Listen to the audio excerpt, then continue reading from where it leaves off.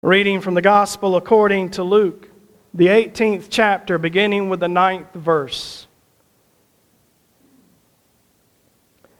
Jesus also told this parable to some who trusted in themselves that they were righteous and regarded others with contempt. 2 men went up to the temple to pray, one a Pharisee and the other a tax collector. The Pharisee, standing by himself, was praying thus: God, I thank you that I am not like other people, thieves, rogues, adulterers, or even like this tax collector. I fast twice a week. I give 1/10 of all my income. But the tax collector, standing far off, would not even look up to heaven, but was beating his breast and saying, God, be merciful to me, a sinner. I tell you, this man went down to his home justified rather than the other. For all who exalt themselves will be humbled, but all who humble themselves will be exalted. The word of God for us, the people of God. Thanks be to God. So sometime in the 90s, I believe it was 1993, but don't quote me on that, one of the OG rappers, original gangster rappers, Ice Cube, y'all know who I'm talking about? He's been in some of them funny movies like Are We There Yet? And stuff like that. I can only quote one line from that song in church. And it was this: check yourself before you wreck yourself. You ever heard anybody say that? That comes from that Ice Cube song that none of us should be listening to. But we could hear that first line and catch a hold of something that's important. Because you see, it used to be that Methodists were a people who gathered together in class meetings, and there was a class leader. And we got together in small groups and we asked each other the question, how is it with your soul? Whew. That's a loaded question, isn't it? Most of us would be afraid to answer that all the time. We'd say, I'm fine. You know, you notice some people ask you, how you doing? Oh, I'm good. How are you? Sometimes we say I'm good when the truth is we're not good. We just don't want the other person to know that we're not good. How much different would it be if we all answered that question honestly?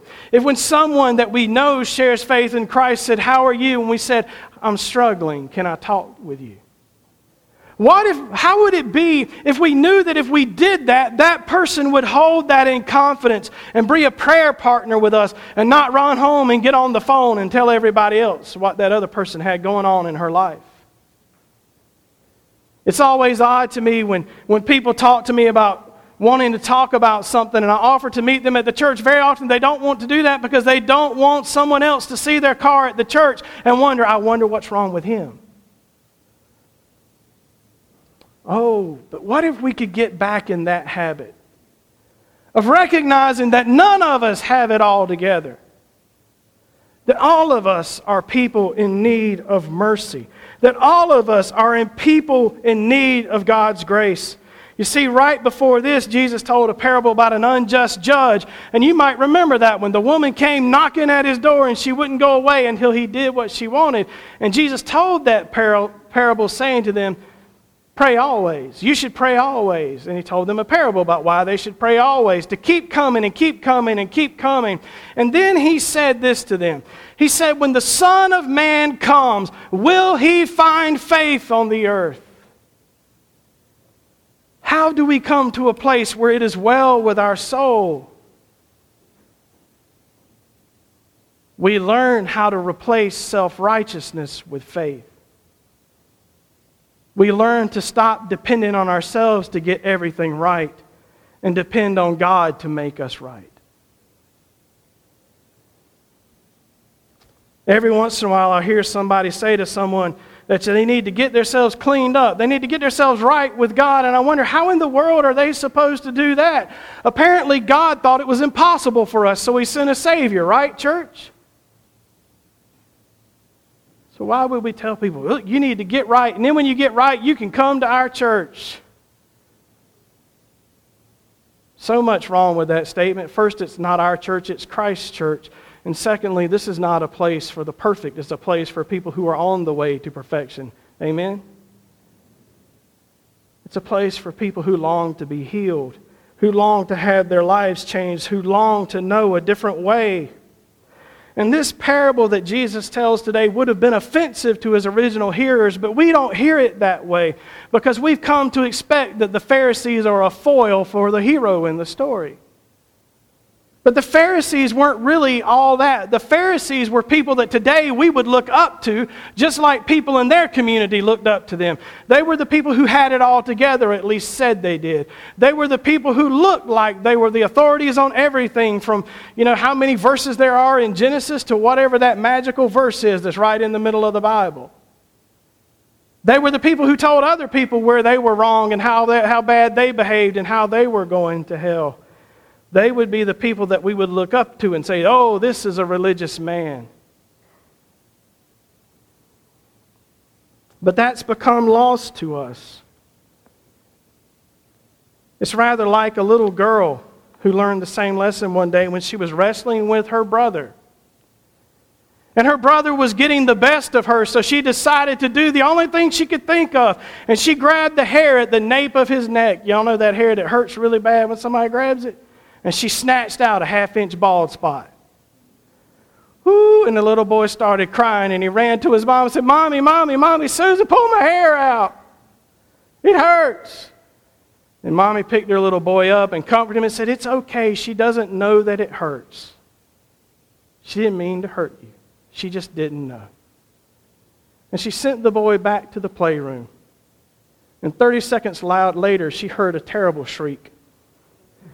And she ran to the playroom to see what in the world had happened, and there lay Susan on the floor, crying and writhing in pain. She had wet herself from it hurting so bad.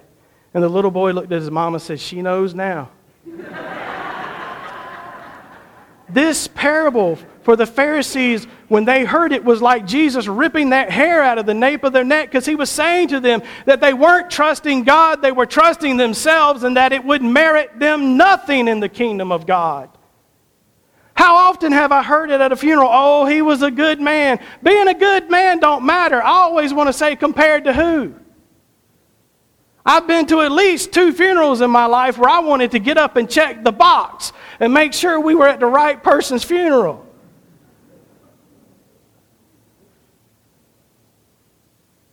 Good by whose standard?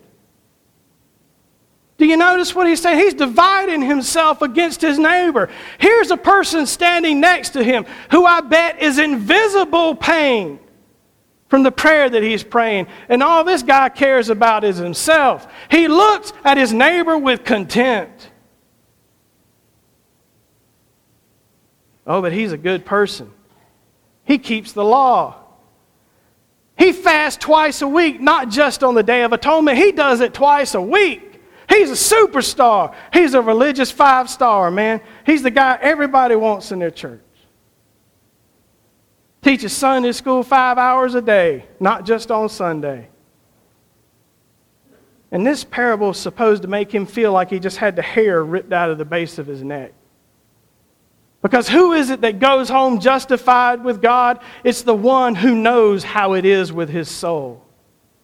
It's the one who knows that he needs God's mercy. It's the one who truly understands who he truly is. He's not hiding behind a mask. He's not hiding behind his good works. He's not hiding behind his good deeds. He's not hiding behind all the stuff he does at church. He's not hiding behind how much he gave the beggar on the corner. He's not hiding behind his political ideals or his social ideals or his ideas about this or that. He's bare open and before the Lord, and the Lord knows his heart, and the man knows his heart. And he says, help me, God, I'm a sinner. And Jesus says he's the one that went home right with God. Whew, man. But the Pharisee is a good person. I told you this story before, but it bears repeating. It has a little to do with something Jerry Phillips taught you in this sermon 3 years ago on this same text, when he said, until we realize that we are inadequate, we will not want God in our lives. The tax collector has realized that he's inadequate. You see, he is the worst person in town. He's been authorized by the Romans to go out and collect money from his neighbors and his friends and even from his enemies. Not only to collect what the actual tax rate is, but everything he collects more than that, he gets to keep. So when we celebrate Zacchaeus, what we're celebrating is a pretty horrible person. But a pretty horrible person who meets the Lord. Tax collector. He's the worst of the worst. He's like the man in a town who did everything he could possibly ever do wrong, and everybody knew it. He was a thief, a bandit, a scoundrel. He cheated his workers. He cheated people who were his customers. He cheated on everything he could cheat on. And then one day he died, and everybody was relieved, including the local clergy person, until that man's brothers came to that preacher and said, "Hey, we want you to do our brother's funeral." And he said, "Why? He's never stepped foot in the church." He said, "We want you to do our brother's funeral, and we want you to say that he was a saint. And we're going to give you $10,000 for your building fund if you do it, because we know you need a new building." And the pastor had to wrestle with that a while, and finally he agreed to do it. And when he stood up to do the eulogy, he said, "Y'all know who this man was. He was the worst person any of us have ever known. He treated everybody horribly, was never kind to anyone, never did anything that didn't benefit himself, and yet he thought he was a good person. He's the biggest liar any of us have ever known. But to compare him to his brothers, he was a saint." Comparison. Comparison is where we get in trouble. When we compare ourselves to others and think, "Oh, I must be right with God because I have more stuff than my neighbor has." That's a popular theology you can find on Joel Osteen and some other of those TV preachers. They just throwing that out every day. Marilyn Hickey says you can speak into your wallet and money will appear if you're right with God. It hadn't worked for me. Day in and day out, people assume that it's the people with more stuff and the people with higher social standing and the people who are always seen to be right who are the ones blessed by God. But over and over and over in the biblical story, it's the leper and the sinner who God finds and who God redeems and turns into something else. What did Jesus say? He said, "I came to seek and to save the lost." How is it with your soul? Are you willing to admit that you're lost without Jesus Christ? Or will you stand over there and beat your breast and say, "I'm glad I'm not like John. Lord, you know what John is. I thank you, God, that you made me better than him." Oh, comparison will steal us of the opportunity to wonder, how is it with my soul? My opinion about the condition of Charlie's soul means nothing for me. But if I can come to understand the condition of my own soul, I too can hit my knees in prayer and say, "God, have mercy on me, a sinner." And I too can go home justified. But dear ones, if I cling to the thought that I'm a good person because I'm better than someone else, then I'm just like this Pharisee. And I run the risk of saying, "I thank you, God, that I'm not like this Pharisee." And there I am right back to where I shouldn't be. Comparing myself with someone else and convincing myself that I'm righteous and right before God. When in truth, I'm denying the condition of my soul. This parable would have angered Jesus' audience because the Pharisee, they thought, surely was righteous. And the tax collector was the greatest sinner of all. But who is it that Jesus said went home justified? The one who knew how it was with his soul and asked for mercy. How is it with your soul, church? Are you willing to bend your knee to Christ and ask for mercy? Or will you stand in defiance and say, I'm a good person, I don't care what that preacher says? Because we all know the skeletons in our closet, if you'll pardon the Halloween pun. We all know those things that we hide that we don't want other people to know. We all stand in the need of mercy today. The question is, as the Son of Man comes to us today, will he find faith? Or will he find a bunch of self-righteous people who don't believe they need him? Because faith, dear ones, is trusting in the mercy of Jesus Christ to save us and change our answer to the question, how is it with your soul? How is it, church? How is your soul? Do you stand in need of prayer and healing? Do you stand in need of God's mercy? Then know this, it's here for you today.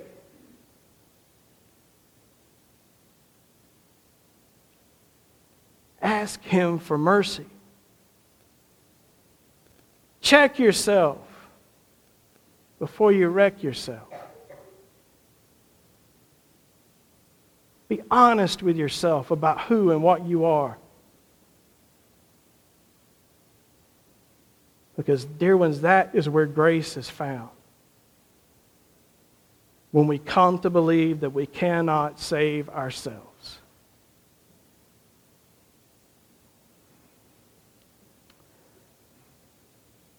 I speak these words to you. In the name of the Father, the Son, and the Holy Spirit, who has the power today to set you free. To change your answer to the question that's on the wall. We're going to stand and sing a final hymn. Just as I am without plea, though I do not know the number.